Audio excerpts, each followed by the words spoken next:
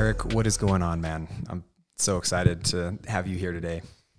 Hell yeah, man. I'm glad we got to do this, and the first ever live Luke Smith Nutrition podcast. First ever. It's kind of a big day.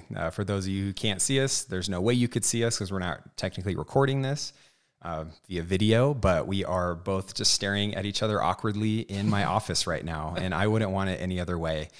And yeah, we're doing some for the first time here. I'm hoping everything turns out well. I can't imagine it not. Anytime we get together, it's always the best, right? And I'm biased, and we're going to be talking about ego today, so that kind of is a joke to maybe some other stuff that we're going to be talking about a little later on. But yeah, I'm pumped, and I was thinking like it's almost like we have our own individual podcast within like the Luke Smith Nutrition podcast, because I think this is your fourth or fifth time coming on here. So they just keep getting weirder and better every time we get together. So I'm excited to do the first podcast of 2024 together. It's going to be fun. And I would argue it is the awkwardness of staring each other in the eyes that makes it an even better convo. So hopefully our listeners can just feel the tension here. But yeah, no, it's always good. It's like a quarterly type of thing. And like you said, we just go down the rabbit hole every single time. Yeah, totally. And it kind of, I don't know, just this whole experience makes me think of like how infrequent people do things for the first time nowadays. And when I was getting ready for this, we kind of like, we touched base last week. We're going to do a Zoom, but you even brought up like, hey, let's do it live. I think that'd be fun. I'm like, oh shit, I've never even thought of that. And that'd be fun. And so, of course, knowing me, I go get a brand new mic and we get this whole setup now, stuff that I'll be able to use in the future. But even myself, I find being hesitant or like reluctant to doing things for the first time because we get so trapped within our comfort zone. So I don't know where I'm going with this, but it just kind of makes me think about how a lot of times we get so involved in our routine, and straying away from that or doing something different can scare the shit out of you. And weirdly, that's probably the thing that people need to experiment with the most. And so one thing I have for you, E, and just even everybody else listening to this right now is like, genuinely, when was the last time that you tried something for the first time? Because for me, like I try and do that, but I feel like I don't do a good enough job. And so like all that to being said, this is helpful for me because it's just kind of another domino that I can hit, on the road of trying to continue to be better this year. And as I work towards my own goals and things going on, but I don't know if you've ever thought of that. I didn't steal the quote of like, when did you do something for the first time? I think, Drake had a song, I forget what it was. It's like Own It or something, but he had a lyric. That's why I love rap so much, is because sometimes they have these little nuggets that you can apply to your life. Philosopher of our generation. Facts, dude. Just the most important figure of our generation for sure. But yeah, I don't know if you've thought about that at all recently, but this is a good time of the year that people could and should be doing things for the first time too, 100%. And I think this kind of dovetails on what we talked about last time with masculine and feminine energy. And again, it's not just pigeonholed to any type of gender or anything like that, but masculine energy is really validated when you face challenges and when you overcome challenges. And it's not even the overcoming the challenge, but it is the journey to overcome it and just getting started. It'll bring up limiting beliefs. It'll bring up fears. Obviously, it'll bring up things that you don't believe about yourself or things that you do believe about yourself, but it's in that process where the growth actually occurs. So again, whether you hit your goal or not, or whether, let's say I want to become a great pickleball player this year, which I got a pickleball paddle for Christmas. So yeah, but in doing something that I've never done for the first time, that is where the growth occurs. And just moving towards something, I think, is so, so important. Yeah. And I think all of us at some level can get really caught up and just thinking that like what we're doing right now is the best. And in order to get to where we want to be, we need to do what we're already doing even better, and not challenge or change anything, because some of us don't think our shit stinks, and that we can just continue to try and do what we think we know we're doing, just to do it better, which is a weird way of saying like people remove themselves from even stepping in the arena or from stepping out of their comfort zone or stepping into something and starting something for the first time that is actually required to get them to where they want to be, instead of using dieting for an example or fitness as an example. Sometimes November, December hits, people lose track of how many workouts they're getting a week, what they're consuming, they're overindulging. They get to January, they feel like a fucking bag of trash. And then they just get back to thinking like, oh, I just need to work out 5 times a week again. And I just need to eat a salad every day for lunch again.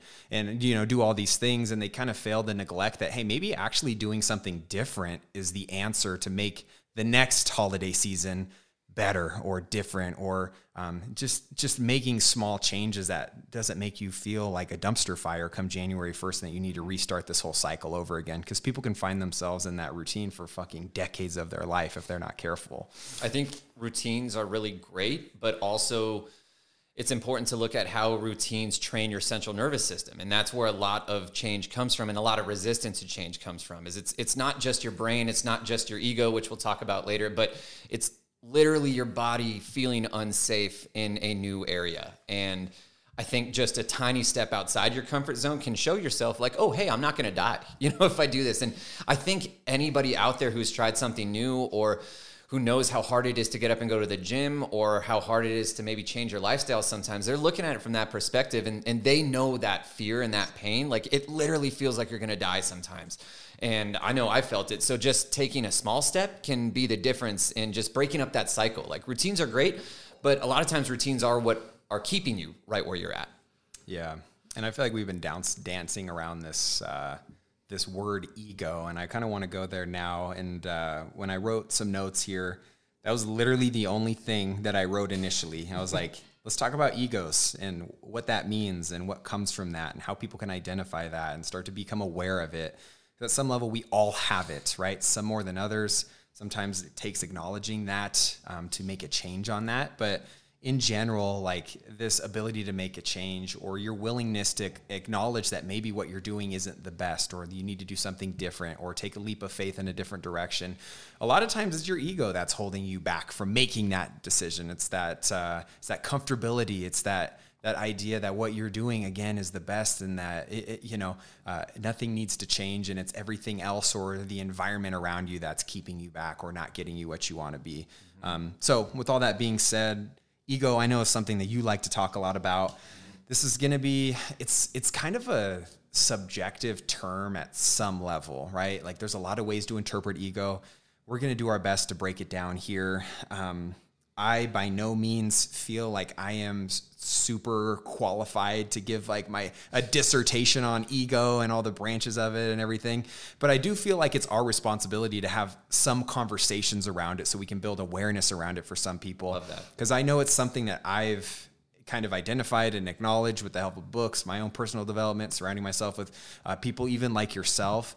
And it's just, it's a very enlightening experience if you let it be, but you have to acknowledge that it exists in the first place. And if somebody sits here today thinking like, oh shit, maybe I do have a fucking fat ass ego that's preventing me from doing X, Y, and Z, and that's the impetus for you to make a change or for you to start working on that and doing some more personal development, like, I think that's the benefit that can come from here. But I personally can't sit here and say I'm an expert in this subject. I know you probably feel the same way, but You bet your ass that we have some opinions on it, and that's what we do, because this is our podcast and we get to talk all the shit that we want about it. So with all that being said, take it where you want to go, but just with this idea of like, what is ego and what can we kind of like, identify from that in terms of our own lives and everything that we have going on. Yeah. I mean, it's funny you said that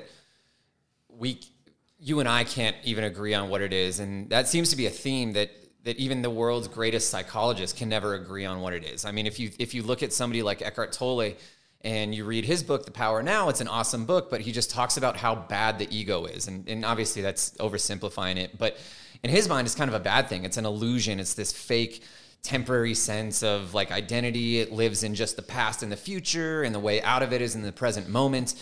And that's the way to transcend the ego.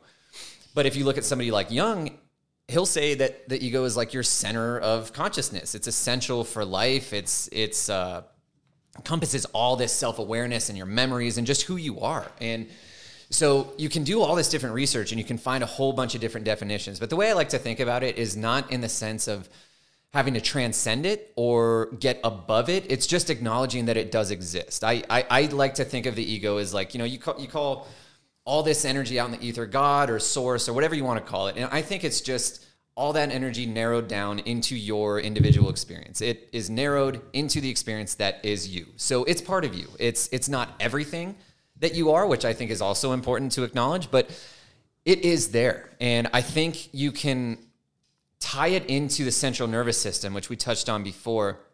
And you can use those kind of interchangeably, and they're slightly different at the same time. But in a sense, when you're making a change, whatever that voice is that tells you like, okay, I'm the best at this or I'm the worst at this, I think that is where the ego lives.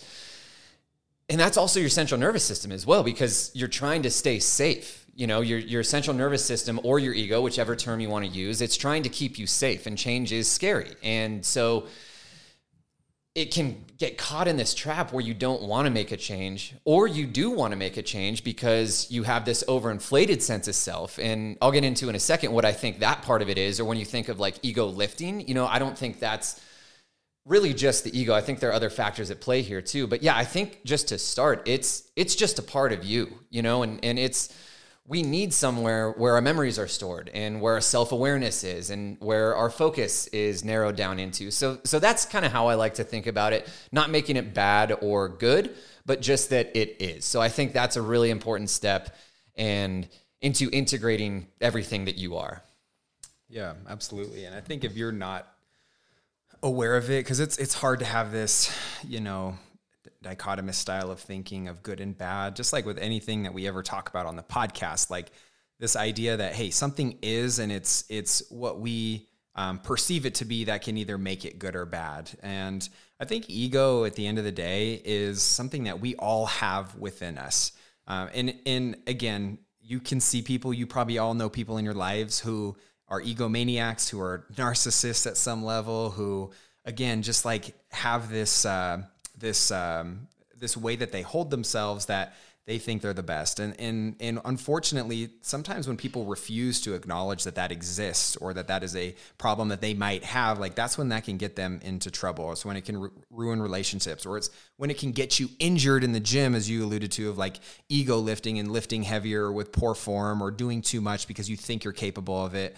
And that's when things can get dangerous for you. That's when you can break relationships again, right? Like that's when we see in history a lot of the rise and fall of even like great historians and all the, you know, the great rulers and people getting greedy. It's like ego is usually the thing that drives that. And it's their lack of acknowledgement that their ego is the thing that is like dictating all their decision making, is when kind of things can become bad, if we're talking about, is it good or bad, right? And we're not sitting here saying that it's possible to completely absolve your ego by any means, nor is it possible to completely diminish it in all of these different types of situations. And I think there could be some good benefit from having an ego at some level, but using it controlling. And for me, ego is just, it's kind of like,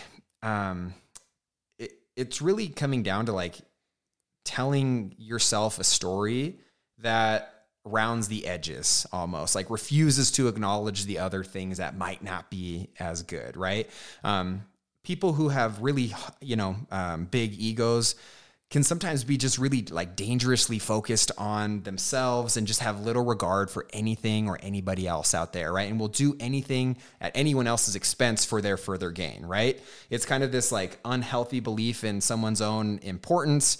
It can be arrogance. It can be people being self-centered, right? Like all of these things that as you accumulate over time can get in the way of people's growth and personal development, because people can eventually get to this point where they have an unwillingness to learn or to continue to try and get better. And that happens at their own expense. So I don't know if that makes sense. It's just something that comes to my mind when I see people talking about, is ego good or bad? Like, again, I think it's all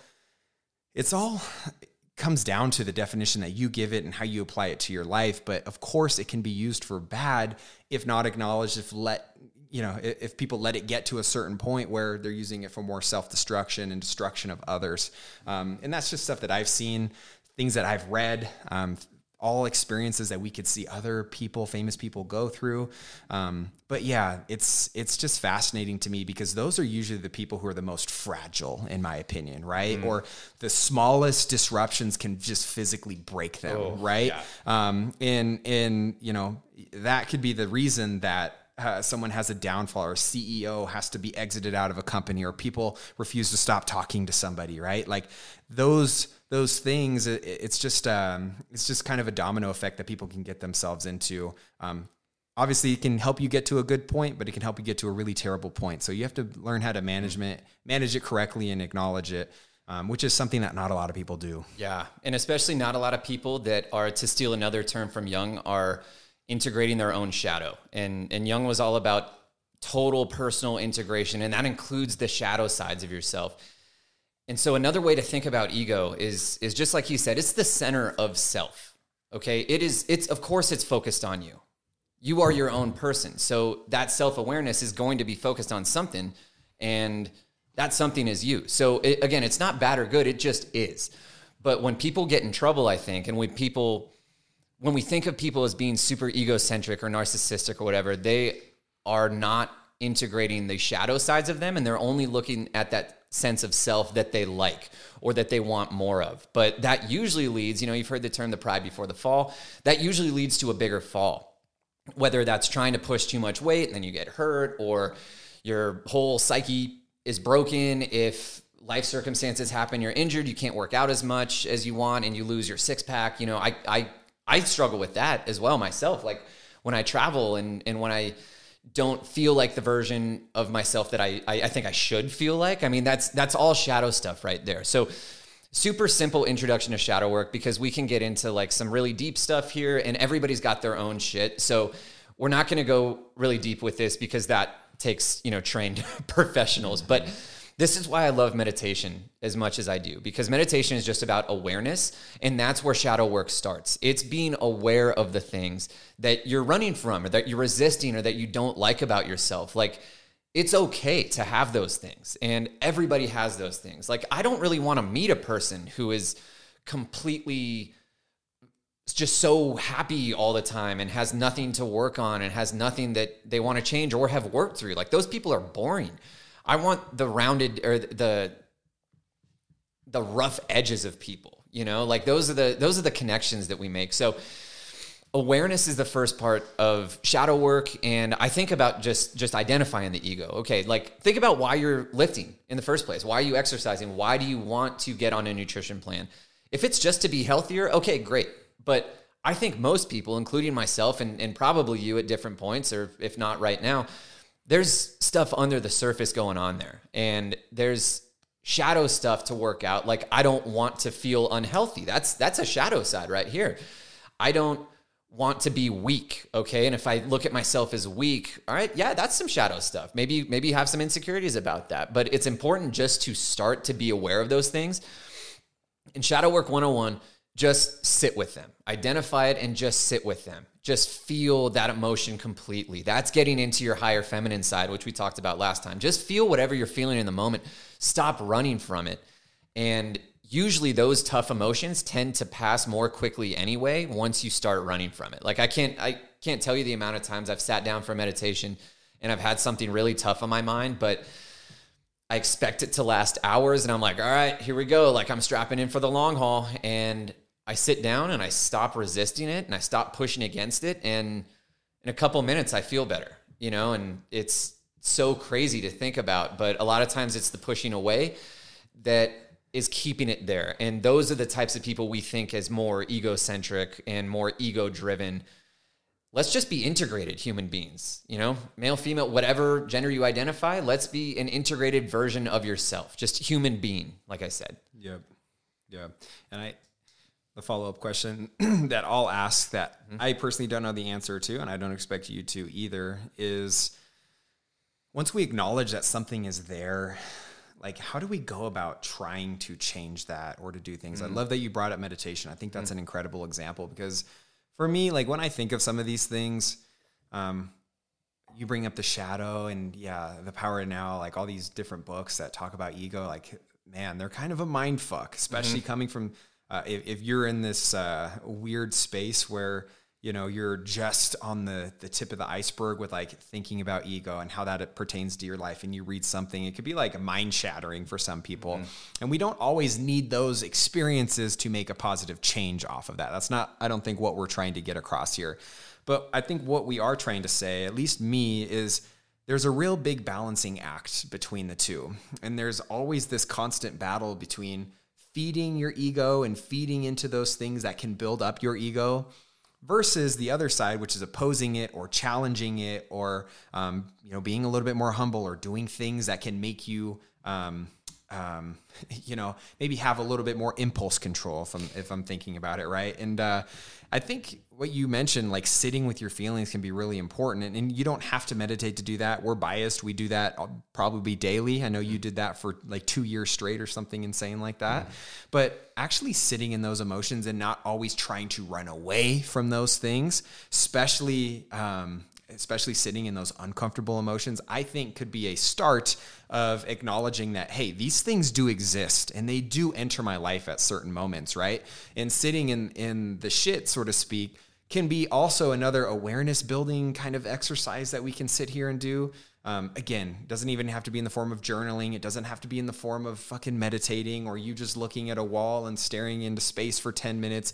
Like, there's a lot of different ways that we could just have some external stimulus come in, or something that's thought provoking, and you typing it out on your phone, sitting there and internalizing it and thinking about having a conversation with yourself, and questioning why you feel these certain ways, or why you always need to make a change when something like this happens. That's kind of where my head is at least with like, how can we start to act on some of these things? But I just find that it's this balancing act that can be very difficult. And unfortunately, over time, a lot of people just find themselves feeding their ego year after year, decade after decade, until they get to the point where there's a breaking point, or some traumatic life event happens, or something forces them to think about it, when in reality, we have all the power within us right now to be somewhat proactive about changing these things, and just changing the trajectory of the way we think and the way we act, and how we hold ourselves to the people around us, and everything else that goes along with that. So I don't know if that makes sense at all, but you can say what you think on any of that. I know I asked you a question and just answered it myself, but tell me what comes to mind, if anything, for you. It's moving forward with awareness. It's kind of like a marketing rebrand when a brand just completely reinvents itself, but it's the same exact fucking product. Okay, that's what I think can be really helpful to start with. So, of course, meditation can help. That's a space where you give yourself, and you cut out all distractions. Okay, your mind's probably going to wander, but you cut out all external distractions for the most part. But it doesn't stop there. Like that's really just the start of this awareness. So then what I think is helpful throughout the day, whatever you're doing, okay, here's where the marketing rebrand comes in. Let's say you're cooking. You're not just cooking anymore. You're cooking with awareness. You are cooking with those feelings. You're working out with those feelings. You're going for a run with those feelings, doing yoga, whatever, taking your dog for a walk. You're doing all of that with those feelings, instead of just doing that, if that makes sense. And again, not that those feelings are always going to be there, but it's moving forward, taking action, and you can even talk to that little part of yourself. Let's say there's a part of myself that feels insecure, or that doesn't want to go to the gym because I don't feel healthy, and I'm just feeling stuck in that cycle again. Okay, I recognize that part of myself, and I just ask it, all right, hey, I see you. You're right there. Do you want to come to the gym with me? Let's go to the gym. Do your action steps anyway, even when you're feeling those things. I think that can be super helpful. Another thing is not trying to be perfect. Like, this is lifelong work here, and that's what you talk about with nutrition. That's what I talk about with fitness. It's I'm going to sound so hipster, but like, it's a lifestyle. Okay. So you're doing this work for the rest of your life. You're never going to be done. You're never going to be complete. You're never going to be perfect. So stop trying to be perfect in this moment. I think those are just the two things that come to mind as far as taking action. And then if you want some more awareness with regard to what's really going on, I love this exercise called following the trail of whys. And basically, you just keep asking yourself why you want the goal that you have. And a lot of times that leads to deeper and deeper and deeper goals. And those are the ones I think you want to follow. So let's say somebody has back pain, okay? Why do I want to get out of back pain? Because it won't hurt anymore. Okay, that's a pretty good example, but let's go a little deeper. Why do I want to be out of pain? Maybe so I can play with my children or my grandchildren. Okay, that's a good goal too. Why do I want to be able to play with my grandchildren? So I feel vital, so I feel alive, so I feel like I can do things and I feel a sense of freedom. Boom, that is the deeper or overarching goal right there, however you want to look at it. But not that any of those other goals are bad, but just be open to exploring a little bit more. You know, why do I want a six pack? Why do I want to fit into a certain size bikini? Those things are completely fine, but just as long as you understand the reason behind them. And a lot of times, once you really start to understand the reason behind them, you don't have those strong feelings, you don't have that resistance level, and your body probably naturally finds its best weight, its best muscle tone anyway, and you feel just a lot better in the process. So yeah, hopefully that was kind of a long-winded answer, but I felt like it was worth it on that one. Yeah, thank you for that. It makes total sense to me. And just kind of taking a step back and thinking big picture here, we keep talking about this word awareness, but that's really the most important step here, because without that, nothing can change. But with that, you can start to be inquisitive. And like Erik said, you can ask the 5 whys, and you can start to like just dive a little bit deeper into some of these things. And then that's where change can happen. But really, that's going to look different for every single person. It's going to look different for me, for Erik, for the person listening to this podcast. There's always going to be different confounding variables that are going to be input to this, equation that people are, trying to change themselves, and what their purpose are, and what makes them happy, and how they, live their lives, and what they deem is important. So all of these things being said, it's hard to sit up here and just say that, yeah, this is like a one size fits all on how to cure your ego and how to, dumb it down a little bit so you can live a life that's more, happy and fulfilled and like less stressed in some levels, but it's going to look different for everybody. And I'm happy you brought up the rebranding thing, because I see that a lot, and I didn't really internalize that or think too much about it sometimes when you see these things happen across your lifespan. But they're relevant and they're really important, and I think seeing other people go through some of this shit is sometimes the things that can really help us appreciate what might be similar or what might be different if something needs to change as we apply other things into our situation. Marketing, rebranding, marketing things I think of as something as simple as like Round Table Pizza, like I think it was a year or 2 years ago, however long it was. They completely changed their color scheme, the inside of their restaurants.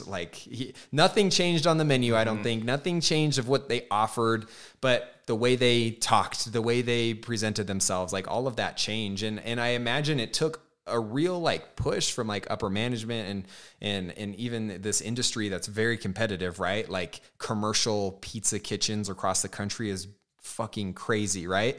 But it took a lot of courage, I imagine, for somebody to be like, we're going to completely revamp all of our things, right? And then you compare that to companies like fucking Sears or Kmart's or something like that refused to like evolve with time, that refused to go online, that refused to kind of like keep up with the pace of things. And now you have companies like Amazon and all this other stuff, right? So with all that being said, there's so many examples that I think that we can draw from and apply that to our lives. Now, personally, I don't know how much I can resonate with Sears going out of business and how I can apply that to my life. But for me, and this is where like the individual piece comes in, is like these things are around you, and whatever you care about, whatever thing you're into, music, sports, business, like there's so many examples of how ego can be the driving force of a business or the destroying force behind a business. And when I think of things, at least with ego, stuff that I feel like a lot of people know about when it comes to sports, at least, are things like some of my favorite athletes that I have, of like thinking about LeBron, right? And how his upcoming, how he's always on the cover of magazines. He was the chosen one at like 12 years old, right? All this hype. He still has an ego. Let's be real, right? But seeing something, and I didn't think about this in the moment, but just reflecting on things like this in the past, of like getting to a point where he's a free agent and he can pick, I'm going to go back and just be a one-man show in Cleveland and try and do my thing there. Or at some level, kind of like dropping his ego at some sense in making the choice to like team up with other superstars and honestly changing the whole trajectory of the NBA and how they operate business. But saying like, hey, I can't do this on my own and I need help, and I have a situation that could better fit my situation right now and get me to an end goal that I'm shooting for. To me, like that's really admirable, right? And then how his career transpired from there. Another example is like fucking Tiger Woods, right? I think Oof, I think he is somebody that's a great example too, because he was the best at his craft and will be the best golfer and maybe best athlete at what they did all time. And seeing how he kind of responded and how he fell into the trap of all of these things that somewhat ended his career abruptly. I think what I'm trying to say here is that there's a lot of people that we can look up to, or things that we could look up to, who are idolized for their behavior. A lot of things that we see in other people that we think like, oh, they're egomaniacs, like they only care about themselves. They're psychopaths at some level. And we think in order to be successful that we need to do the exact same, right? And really successful people, at least from what I've experienced, especially with big egos, right? They're a lot of times associated with things like addiction and depression and, physical abuse of other people in their life or of themselves. Even like mania or manic episodes, right? Like people are literally psychotic. And I think a lot of times we see the success that a lot of these people have, and we associate that with like, oh, they're just so passionate and driven, and their egos are really high, and like that's what it takes to be the best at whatever it is that I'm doing.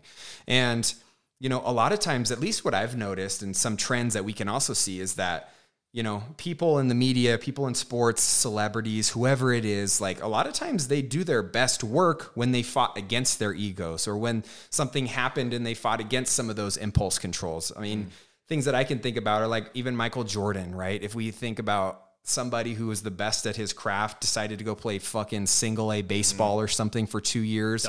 Double A baseball. And like, of course, this is a very broad example. I think his dad passed away, and there were some other things that happened that probably drove him away from basketball. But then, thinking he could go make it as a professional baseball player, and then he comes back and wins 3 championships or whatever, right? Or even like Kobe Bryant, who, very, very intense, as we could say the least. But like sharing and getting to a place where he needs Shaq to win a championship or 2, right? And playing with Pau Gasol and some of these other really cool teams. Also, his ego likely being the thing that brought those dynasties to a close at some level, right? Like running Shaq out of town because he wanted to be the star. There's all these different examples, but I don't even know what I'm trying to say here. I just think there's so many examples, things that I see in my life that you could apply to singers, musicians, successful politicians, people who, like the Hitlers and the Napoleons and all these motherfuckers out there that did some pretty crazy, wild shit. There's just so many repeating trends and behaviors that I've seen over time. And the point I'm driving at is like, I think a lot of times we can use other people as example and try to apply that to our life, or realize how things can play out at a really high level and then start to maybe, knock that down and apply it to our own individual situation. Because Erik and I, we're not Kobe and Shaq sitting here. We're not acting like it, but you bet your ass that we can learn from some of those experiences and things as history tends to repeat itself, but as we continue to learn from past things and mistakes. But I think ego is so involved in everybody's success and everybody's continued success or downfalls at some level. And that's something that comes to mind for me when it comes to like how we can use these things as actionable steps to make changes off of, I love that. And I want to get back to Tiger in a second, because this goes into a lot of how ego is tied in with validation and like, where are we getting validation from? But I love that you said, okay, so some of the most successful athletes of all time, they've had these insane egos, these insane work ethics. And we don't have to be at that point in order to make healthy decisions in our lives and in order to become a healthier version of yourself. So don't think that you have to do that. I mean, I heard a story about Kobe where his teammates were out partying one night, and he goes out and parties with them until, like 2, 3 in the morning. Then that same morning, he knocks on their door and he's like, guess what, motherfuckers? We're going to go practice right now. Like, I lived in your world and now you have to live in mine, on 1 or 2 hours of sleep, because that was just how relentless he is. And that was how relentless Michael is and LeBron is. But we can learn from that for sure. You don't have to be right there, but same thing with Goggins too. I see, a lot of David Goggins motivational content, and okay, that's extreme. But at the same time, that's helped a lot of people. So it might be worth it to try to explore that and to be like, okay, can I do that for a week just to see? I don't like things like 75 hard and all these super extreme examples of like, you have to kill your inner bitch. And just any cliche quote you want to throw in there, but like, you can explore it for sure. There's nothing wrong with that. But it comes back to that awareness. Okay, am I doing this because I feel like I have a super strong inner bitch, or I feel like a bitch and I want to toughen up and harden up against that? Or am I doing this from a more integrated place of like, hey, let's just see how this goes. You know, maybe I enjoy waking up early and I've never done that before. Like, all right, cool. But don't think it's like you have to make this huge fundamental change, or you have to act exactly like those super high level one-off examples in order to be the best version of yourself. And same thing with Tiger too. I mean, have you seen the Tiger documentary? No, I don't think so. Okay. You should watch it. It's amazing because it goes into like his dad basically trained him to be the insane golfer that he was, like from childhood. Like he and his dad would go golfing, and his dad would be fucking around with his keys when he's in his backswing and like purposely talking. He turned him into a robot, basically. But we come back to this idea of ego and integration. And you talk about a guy who did not integrate his shadow, probably didn't even know what a shadow was, and especially in terms of sexual validation and where he's getting that from. And he grows up without a normal childhood, you know, wasn't allowed to like date certain girls or go to prom, or, you know, was shamed for that in his childhood. Then guess what? You're partying with Michael Jordan and Charles Barkley in Vegas, and you're getting all of this attention and a lot of feminine attention for the first time in your life. You're allowed to have that for the first time in your life. Yeah, that's not a good recipe. I mean, same with a lot of musicians, artists, rock stars of any kind. It's these people who weren't given the tools to learn about their shadow and damn sure didn't integrate it. So then once they get all that success thrown at them, it's no wonder a lot of them turn to drugs, because they're trying to just, they have all this chaos around them. They're just trying to narrow this focus and get a couple moments of peace. And unfortunately with drugs, that turns into a shorter and shorter time period of peace. And, you know, you need more of it. But I think that goes into validation too. And ego and validation are very, very interconnected, because your ego likes validation. And I'm going to propose a little bit of a twist on that as well. Is like, last podcast, we talked about masculine and feminine energy, which is a subject that I just love and am fascinated with. And I've studied it with other people, with myself, my own inner workings of my mind, and everything in between. So I kind of think what people think of ego lifting, for example, since this is a fitness podcast, or just being super egomaniacs in general, they basically have a very strong feminine side, and they're not used to validating that feminine side themselves. So again, from last time, masculine energy is just in this one model of looking at the world for sure. But in this model, masculine energy is validated internally. Like, you have a goal, you go after it, and you know you're doing what you can to achieve that goal. Like, that feels good. You don't need any recognition.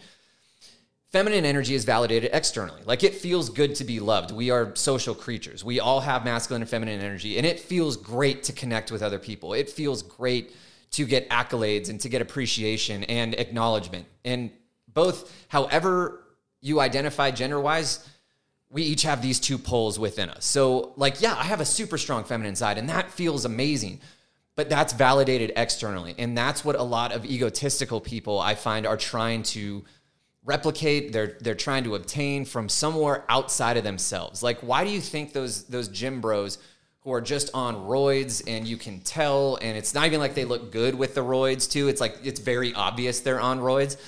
But why do you think they keep doing it? Because they like the feeling of validation that they get, or that they infer from other people.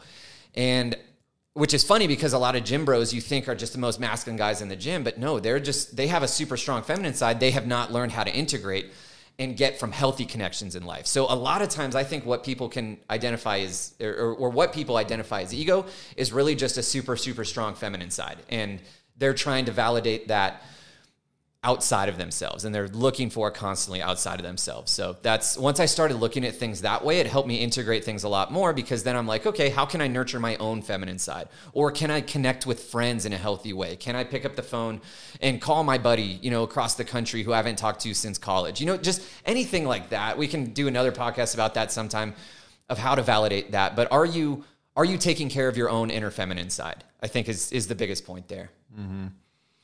Yeah. And I love all that too. And it's, You bring up a few really good points. The validation piece being one of them, and how that's such an integral part of feeding the ego and constantly building on that over time. Because going back to Tiger and some of these other musicians and whoever else, there is out there, like there really is a cost to a lot of these things, and to having a lot of success at some level, or getting your success from being, I use the word psychotic lightly here, but like just being so zoned in and focused, and having your blinders on for so long that you refuse to acknowledge that there's anything else in your life that that is going on around you. Right. And there's a lot of things that can come from that. You mentioned like the, infidelity piece of Tiger's career, right? And even the substance abuse of it that kind of came alongside with that after the fact, and putting himself in positions where he's getting in car accidents. Like, again, that's a very extreme example, but fuck, man, who's to say that wouldn't happen to me or you if that was how we grew up and that's all we knew, and we never challenged we never challenged these things or had these conversations growing up, right? And so I think I just think there's a lot to be acknowledged here. But when you have somebody that's been told they're the best their whole life, and then they do become really great at something, and they get constant validation for that, or even if relating it to social media, right? You see all these kind of fitness influencers and people who are maybe doing it for the right reason, doing it for the wrong reason, who are super self-conscious, who are abusing steroids and performance enhancing drugs and editing their photos, all for likes and attention, to drive their ego, to drive their followers, to drive the revenue that they're making. Man, it's just, ego is not the secret to being successful, is what I've found in this pursuit. And I think there's something really humbling in just like this whole like form of radical acceptance that can be really enlightening for some people. But just what controlling and like reducing your ego can do for you is just help people feel less important and feeling less of themselves, or thinking less than themselves, and just keeping people from getting in their own way in future situations, or in their career, or with their own, fitness and health pursuits. Like, just feeling less important sounds scary as fuck. It sounds like it would be counterproductive or, counterintuitive, but that's usually the thing that can help get people to where they want to be, or to sustain the results that they want to sustain, or get to a place where they feel happy with the success that they've made, and be content with that, and not always feel like they're chasing something else, or comparing their success to somebody else's. And when I say ego can kind of get, in the way of what it means to fill out your life's purpose, or to actually be happy, or to be content, I think Gary Vee does a really good job of this. Somebody I follow who is just a big advocate for like not giving a fuck what other people have to say, not needing validation for everything that you do, and actually following through with the things that really make you happy, instead of doing the things you think that are going to make you happy, or doing things for validation, and doing the things to please other people, or to please your parents because that's what they want for you. The examples are endless here, but man, I just agree. This whole masculine, feminine energy, this whole like pursuit of being great, like always wanting to get validation. Like, there's always this constant battle that you will have with yourself for the rest of your life. And if you can't acknowledge that ego is a huge part of that, man, you're probably going to be playing this game at a harder level, and you're not going to be actually aware of these things. And that might prevent you from getting to a place that, again, where you're actually happy, instead of this vague place that you think is going to make you happy one day. So I'd say it helps you enjoy the success more anyway. If you're addicted to dopamine hits, and you're doing this for that external validation, so every picture you post, you're wearing maybe a little bit less and less clothing, or you're photoshopping your delts to be even bigger. It's like, okay, if you get more likes on that, what's the chances you're actually enjoying that? What's the chances you're taking a step back and being like, oh, sick, that got like 50 more likes than normal. You're stuck in this cycle, and you're going to need more and more next time. But I think doing this integration work and being aware of the part of you that is focused on just yourself, I think that can help you enjoy success more anyway, because you reset your dopamine receptors and your whole dopamine feedback loop, and the way that your brain produces dopamine. So I think resetting that can help you enjoy the successes more, and chances are you'll get healthier habits if you connect with the right people, not the people that are just boosting your ego. those are more sustainable moments anyway. And those are more heartfelt moments if you can enjoy with the people that you love and that love you for the right reasons, instead of like just because your muscles are so big. Yeah. Yeah. And that's a great example of just relating it to like the normal people. I would classify you and I as normal people too. Because there's a lot of situations that our health, our body image, our nutrition, how we feel about ourselves, how we talk about ourselves can be influenced by our ego and what we perceive to be, important to us and our identity at some level, right? And for example, let's say there's a younger girl in her 20s or 30s and, she's sitting here and she's afraid to like go on a bachelorette party or to be around the family in a swimsuit. And every time she's around that, all she's thinking about is, do I look the hottest in my bikini, right? Or do I meet the criteria of what the other people around me think I should look like? Or do I fit the mold of what everyone else is doing around me? And all those things, again, going back to your point of like, actually taking away from all the experiences that we get to have, all the amazing things that we get to do that life has to offer. A lot of these things are honestly destroyed because we're constantly thinking about all these other things that is most likely your ego talking at some level, right? And if you're sitting here thinking that you have to sit and hang out with these other people and think these certain ways, and that you have to be super hot and sexy and like super lean and starve yourself for 2 months so you can fit in with these other friends because you think that that's what they appreciate about you or they want you to look like when they post a picture to their Instagram. Like, one, you have to audit the fucking people that you're hanging out with, right? Because if you're hanging around with those people and they're making you think that way or they're forcing you to do some of those things, whether they say it or not, that's how you act around that.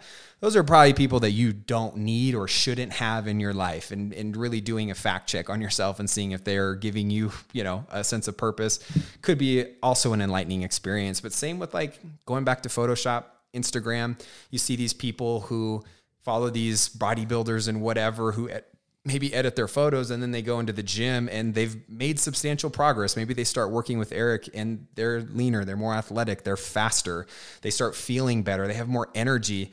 But there's that thought in their mind of like, damn, I can't see the striations in my front delt yet. So I'm not going to be super happy yet. Right. Like I'm comparing myself to this bodybuilder or something who I think is the epitome of health. And then before you know it, that whole experience is dumbed down and you don't get to enjoy that as much as maybe you should, or you could. So there's all these little examples in our life where ego can really be in the driver's seat and can make you have a less fucking fun life. And that's what we're after here for, is like living in a body that we enjoy while also living a lifestyle that we enjoy. And a lot of times those things are mutually exclusive because our ego tends to override the other pleasures and the simple things that we can appreciate more frequently.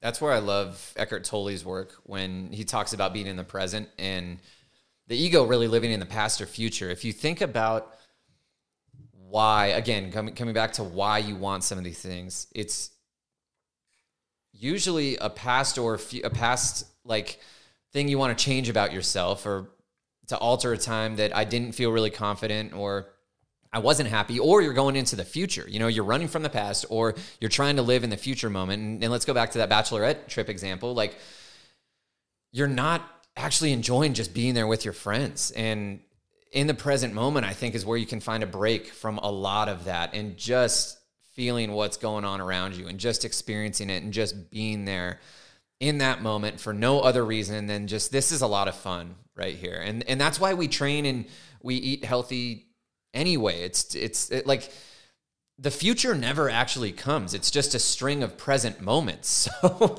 there's no actual, you can say there's a future that I'm training for, but once you get to that future, you're going to be in the present moment. So practicing mindfulness and practicing being in the present can just really help you enjoy and experience all the little nuances of every single moment. Yeah. Like we could just kind of talk about this shit for the next 48 hours if we had to. But I kind of want to end this conversation at least on what are resources that people can look to if they're curious about exploring this or having some different reading material. You've mentioned a few authors. The one that sticks out to me that is more like a Stoic philosophy is author Ryan Holiday. He has a handful of books. Yep. He wrote something called Ego is the Enemy that I read a year or two ago that really stuck with me. This conversation is probably going to want me to read that book again. But he has a handful of books like The Obstacle is the Way, Stillness is Key, just a lot of really cool things that, as you're alluding to, that can help you live in the moment, become aware of some of these things. Those are resources that really help me. What would you say if someone's sitting here like, damn, I want to read more about this or learn more about this? Is there other things that come to mind for you? I know you mentioned, I think The Power is Now. Mm-hmm. Yep. Eckhart Tolle, Power of Now. I would say David Data as well, The Way of the Superior Man, and a lot of his other things. Even if you don't identify as a man, it's good because he just talks about those polarities, the masculine and feminine energy. Robert Glover is another one that I absolutely love, and he gets more into just men's work, but you can still get a sense of, how you can apply this as a woman or however you identify. The other one too, I just read, it's a guy named Christopher Wallace, and this book is called Sipping Fear and Pissing Confidence. And it's about addiction. And that goes into like that's like the first half of the book. But the second half is how to develop confidence that actually sticks. And he goes into a lot of the dopamine adrenaline cycle in your brain and how to break that, because a lot of us, we're addicted to dopamine, whether it's trying to get likes because then we'll feel that dopamine, or we're trying to get compliments, or just scrolling on our phones or TikTok and Instagram and stuff. So he talks about how to break that addiction and how to actually cultivate sustaining confidence. But again, Eckhart Tolle, love him. Off the top of my head, I really like Timothy Galway as well. And he wrote The Inner Game of Tennis and The Inner Game of Golf, and then a whole bunch of different things that spin off of those two books.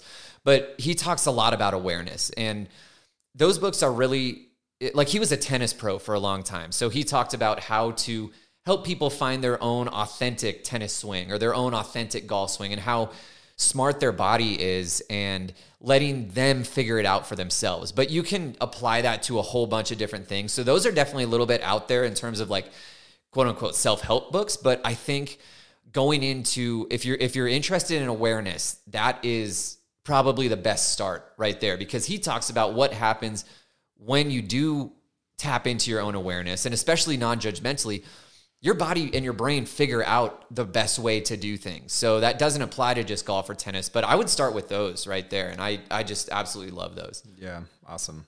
Yeah. I think there's a lot of resources that you could find, a lot of them that we probably haven't listed as well. And just to kind of play both sides here too, I'd almost encourage people at some level, if you're really curious about this, is exploring the opposite end of the spectrum, the other extreme. We talked about David Goggins earlier. He has like fucking 5 books, I bet. Mm-hmm. Can't Break Me or Stay Hard or whatever his slogan is. Like sometimes reading these other books where they really open up the box, they really mm-hmm. challenge the other side. It's kind of like politics at some level. Like they really open a different world of thinking to you, expose you to something different. And then reading the other point of view, at least this is something that I've found that has helped me, is you can start to differentiate between the two and really start to apply the things that you think you need in your life. But sometimes you don't always get the full picture if you're only reading one side of things. And that's where I think if you're somebody that's read all the personal development books, all the Get Hard books, all the David Goggins shit, you follow all these motivational people online, and you've never experimented on the other side and have really questioned the messages and the things that other people have to say, I think taking time to read both sides and then you deciding for yourself what you need, what areas in your life need more attention than others. And that could be a really powerful experience too. And I bring that up because we can always get into these mindsets where something's fascinating, we read a lot about it, and then we become that, and then we tell other people about it. It happens in fitness, it happens in diet, CrossFitters, intermittent fasters, it happens with mindset people. There's just a plethora of ways to approach these things, but the goal of this podcast always, especially getting Erik on this show as well, is like coming back to a place of neutrality and being an informed decision maker and making confident decisions for yourself instead of letting other things always make decisions for you. So that's just something I would add on to that. But as you can tell, this shit could take fucking years, so it isn't something that you'll read all these books in a month and be an expert on ego come March 1st, right? This might be the next 5 years of your life off and on you're exploring, and that might be the difference between you being happy as fuck at age 40 or being miserable and constantly always chasing something different and something of what you perceive to be, the epitome of success. And in reality, That's just no way to live, in my opinion. I love that. I'm definitely one of those people that I obviously love self-help, and I love reading about different theories. I love just theory in general. So I have to check myself sometimes, and that's why I got into polar plunging, because that's something those obnoxious entrepreneurial types you see on TikTok that are like, okay, at 4 a.m. I get up, I listen to an audiobook on like 4x speed, and then I get into a polar plunge thing, and it's completely obnoxious and ridiculous, but I took a page out of their book and did that just to do something hard, and I feel a lot better about myself. And I learned a lot about myself. I have a video on my Instagram that talks about like, that helped me to learn how to process emotions, because once you get into that cold water, if you brace against it and you fight that cold, it's going to suck even more. But instead, if just like when I'm dealing with a hard emotion, if I just try to sit with it and I try to relax into that cold water, it doesn't feel as cold, and I drop a little bit more quickly into that feeling of like, oh, wow, this is good. So I need to take a page out of their book sometimes. And because I get too wrapped up in the theory and I don't take any action, that's one of my pitfalls. But again, talking about the shadow and talk about integrating yourself, that's when I feel the most integrated. When I do a little bit of theory stuff, I take some action, I go in between. But again, coming back to neutrality, it's finding what you need. Like coming back to the masculine feminine dynamic, like I have a super strong feminine side, and I need to get into my masculine more by going hiking or going out on an excursion or polar plunging or just sitting down and working on my business for an hour, 2 hours, 3 hours at a time. Like I feel better, but then there are other times when I don't need that. So it's being aware of what you're needing in the moment and what is really going to nourish your entire being. I love that. Yep. Sometimes just more exposure can be better. Mm-hmm. So you got to acknowledge a point in your life where maybe more isn't better, and like being on information gathering mode eventually turns to fucking living mode and being able to feel confident with your decisions that you make. So yeah, there's a lot. I mean, leave it to us 55, 56 minutes. And we only talked about one thing. So kudos to us. The last thing I had on here, and I think you have a little bit more time.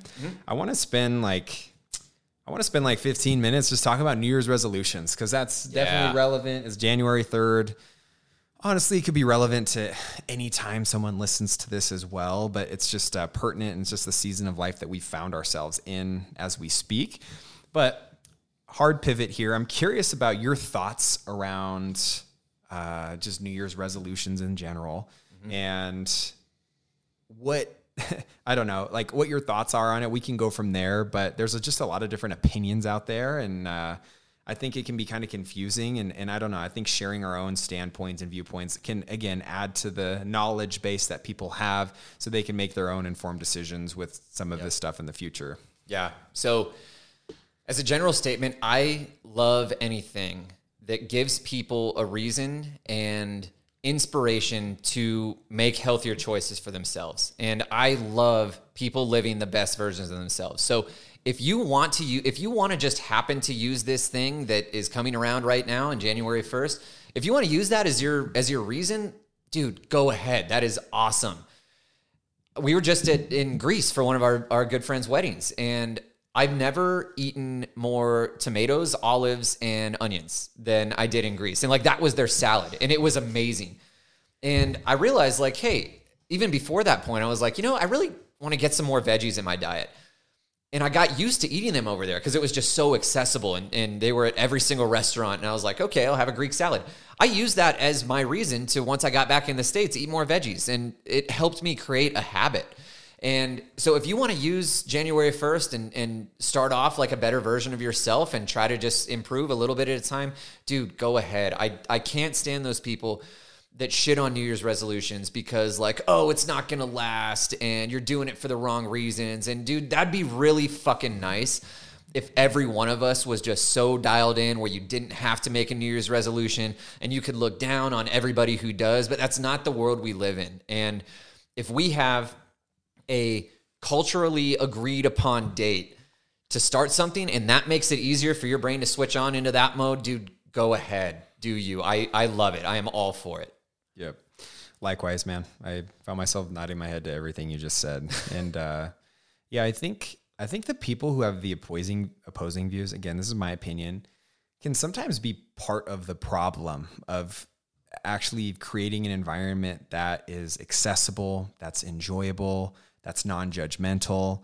Like those people out there that say you don't need New Year's resolutions to start, or I hate when the gym is crowded at the beginning of the year because I've been here all year and now all these new people are coming in.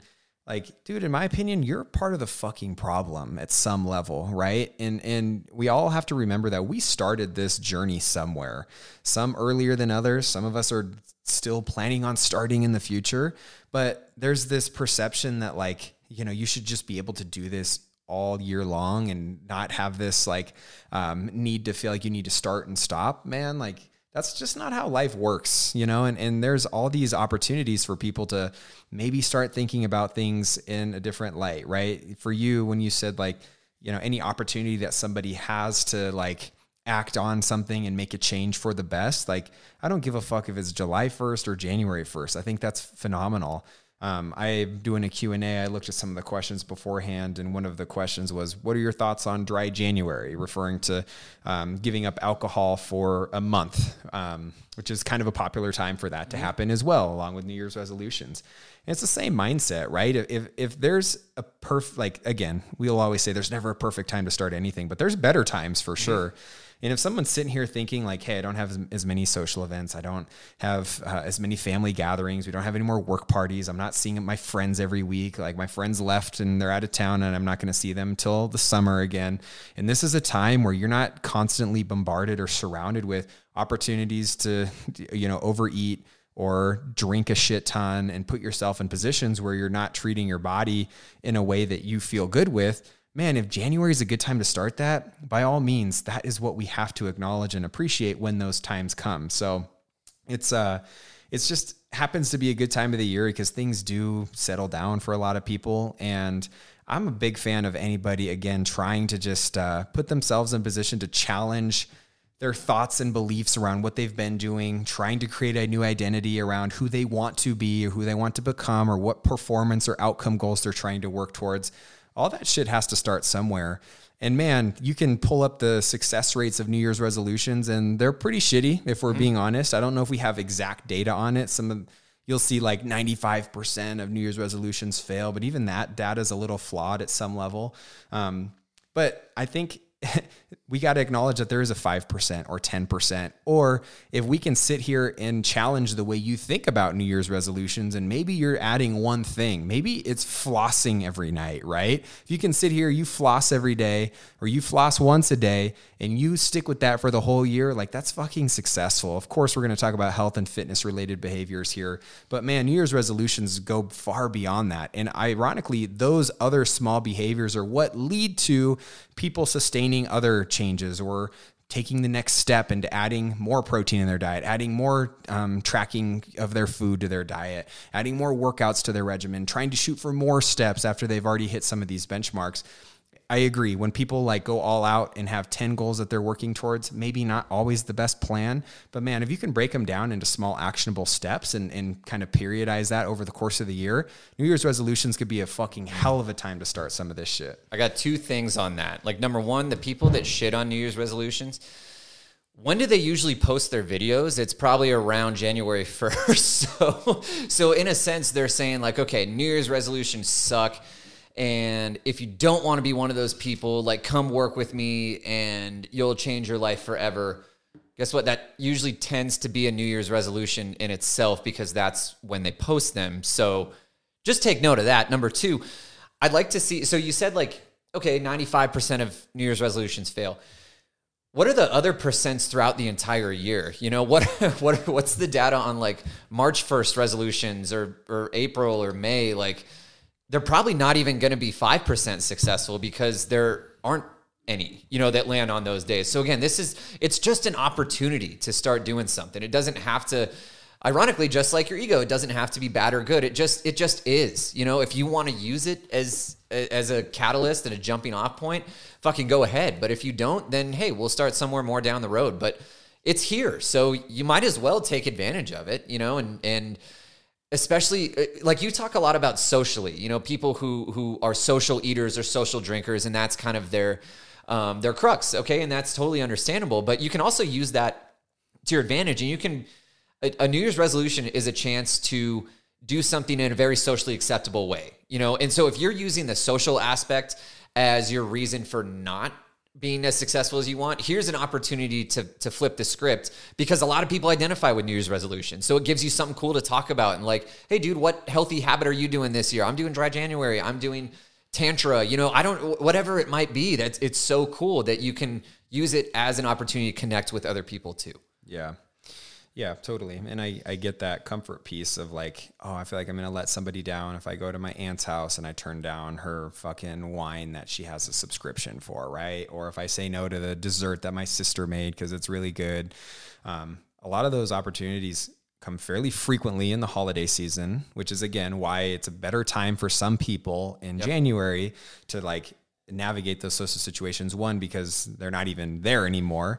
But two, I love that you bring that up, because sometimes having a reason or bringing up an excuse as to why you're doing those things can make people feel like you're not doing them.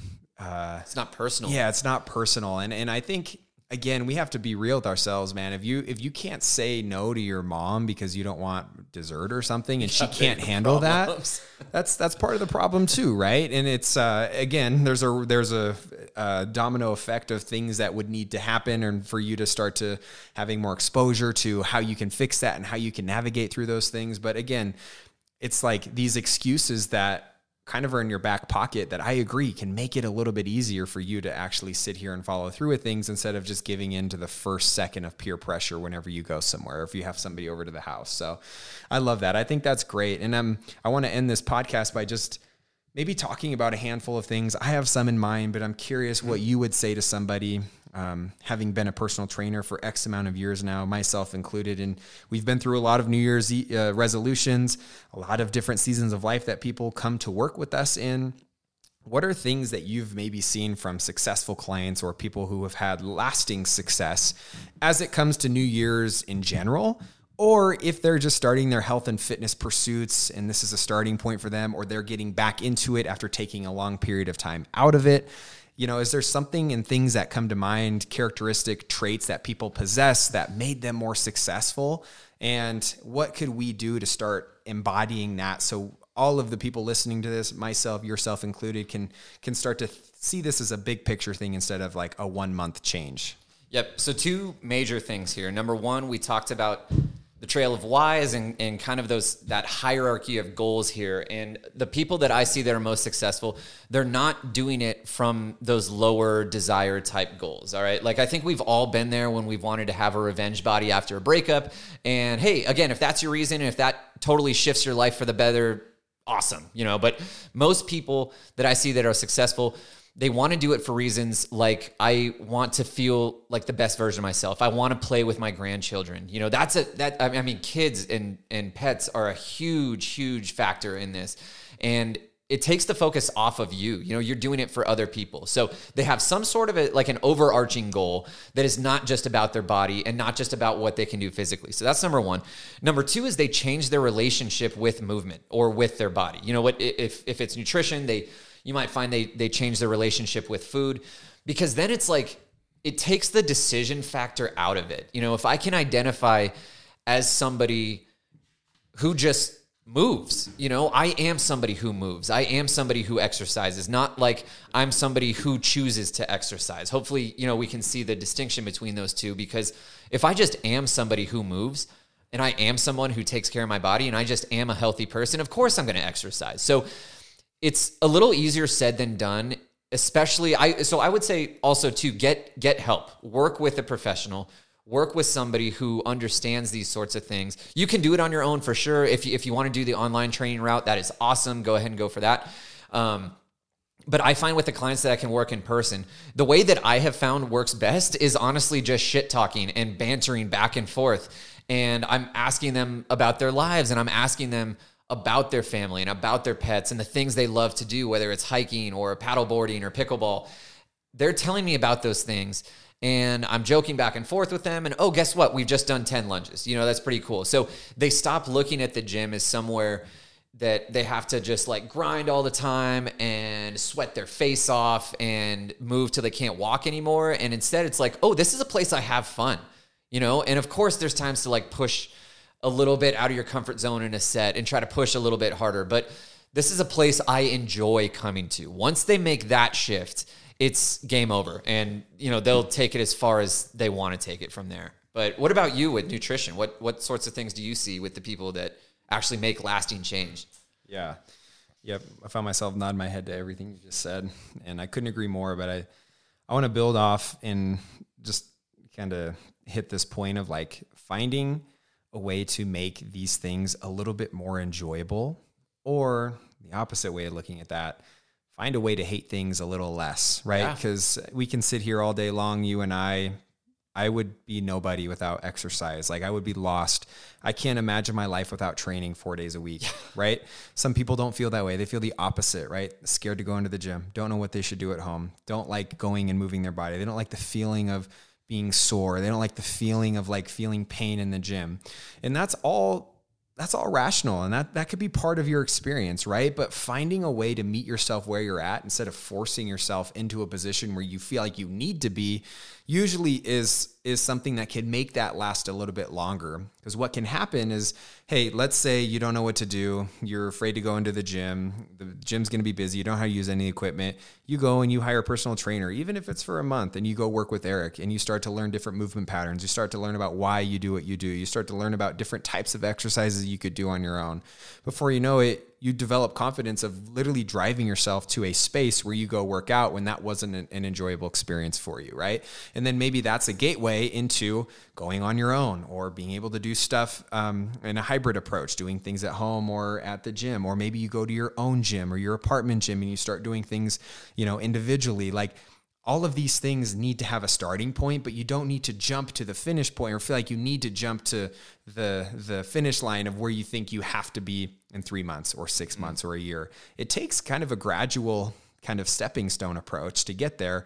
And alongside that, embracing this concept of identity change, I think is super important. You kind of alluded to it as well, but like being, thought-provoking and asking yourself questions of like, what does a successful person, the goals that I'm looking for, somebody who's already achieved that, myself that has achieved that, what am I doing to get there? What have I done to sustain that?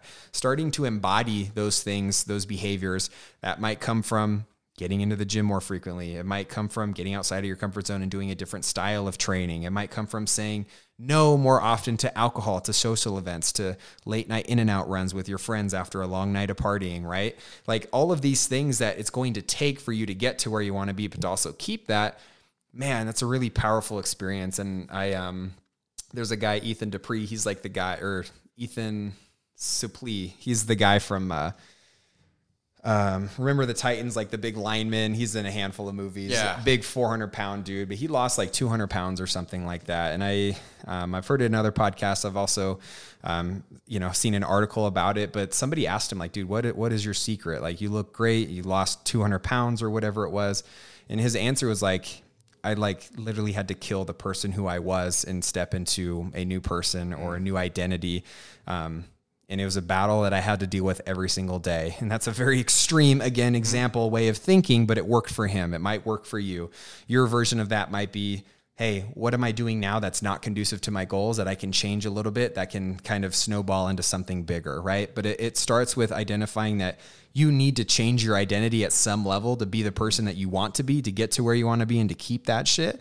And then also alongside that, finding a way that's going to be somewhat enjoyable for you or something that you're not going to resent, that makes you more likely to step away from that when shit gets hard inevitably, right? Or when summer comes around or Valentine's Day comes around and you eat out for the first time and you go fucking ham and then you feel like you're starting from square one again. A lot of examples here, but yeah. Can I add one more thing? Please. To that is, I haven't found yet a perfectionist who's made it sustainable for themselves. Like, maybe they've just always been fit and it's just integrated into them, but the perfectionists do not make it. And if they do hit a certain goal, chances are their fall is bigger than if they weren't a perfectionist. But again, coming back to this idea of your shadow and integrating it, like perfectionism is a fear-based mindset. And it's saying, I'm not good enough as I am. I have to do this perfect or else I'm really not going to be good enough. And this is the only way I'm ever going to be good enough. Like, give yourself a little bit of grace to mess up, and don't expect this to be a completely linear path. Just find a way to enjoy your life a little bit more. Yeah, I love that. Yeah, I'll leave us with a famous quote by my underground artist, Lil Tecca. In one of his songs, he says it's a curse trying to live with perfection. And I laughed when I heard that song for the first time because I've never resonated with the song more. Yeah. And that lyric does not go with the beat and everything else that he says in that song. Wow. But I fucking feel it a lot. And I think that's kind of this overarching concept that we're trying to talk about here is like, you trying to be perfect is probably going to be working against you before you know it. And perfection is not something that we can really expect to maintain. Sure, you could be perfect for a period of time, whatever your definition of that is. But man, you're inevitably going to get fucking hit in the face. And it's how you recover and how you respond to that is going to dictate your results and your success going forward. It's not how long you can maintain perfection. So getting in this idea of like, hey, heading into New Year's or whatever it is, taking imperfect action is always going to be better than one, standing still, or two, doing something perfectly for a short period of time, only to rebound to the other side. So yeah, I couldn't agree more, man. Just a lot of the ways that we can go at this, but big overarching concepts here is like, stop trying to be fucking perfect. Like, you know deep down that shit has never worked for you in the past, and it's going to take getting outside of that, putting your ego to the side, and being able to like step into a different version of yourself that's going to be here to stay. Awesome. Yeah, no, I absolutely love that. If you want to start to integrate these aspects more, please reach out to either Luke or myself. I do in-person training, online training, and Luke has a phenomenal online setup as well. Also, if you want to do something different for yourself as well, I'm about to start doing some yoga classes at the studio, which is where I did my yoga teacher training. So yeah, come on by. We'll do some meditation and we'll move a little bit. We'll flow. But yeah, just if you need help, please reach out to one of us. That's what we're here for. That's what our livelihood is. So we just love helping. So dude, thanks for having me on. That was amazing. Of course, dude. It was fun doing this live setup for the first time. Yeah. I'll link all your how to get to you in the show notes, but we'll end it there, dude. I appreciate it. I look forward to the next one. Can't wait, man. Thank you again for listening to this episode. If you found value and enjoyed it, it would mean the world to me if you posted a screenshot to your social media. If you do, make sure you tag me so I can say thanks. Or if you're on iTunes, scrolling down and leaving a 5-star review would be much appreciated. And if you ever want to get in touch with me, you can always find me on Instagram at LukeSmithRD. Thanks again for tuning in, and I hope you have an amazing rest of your day. I'll see you on the next episode.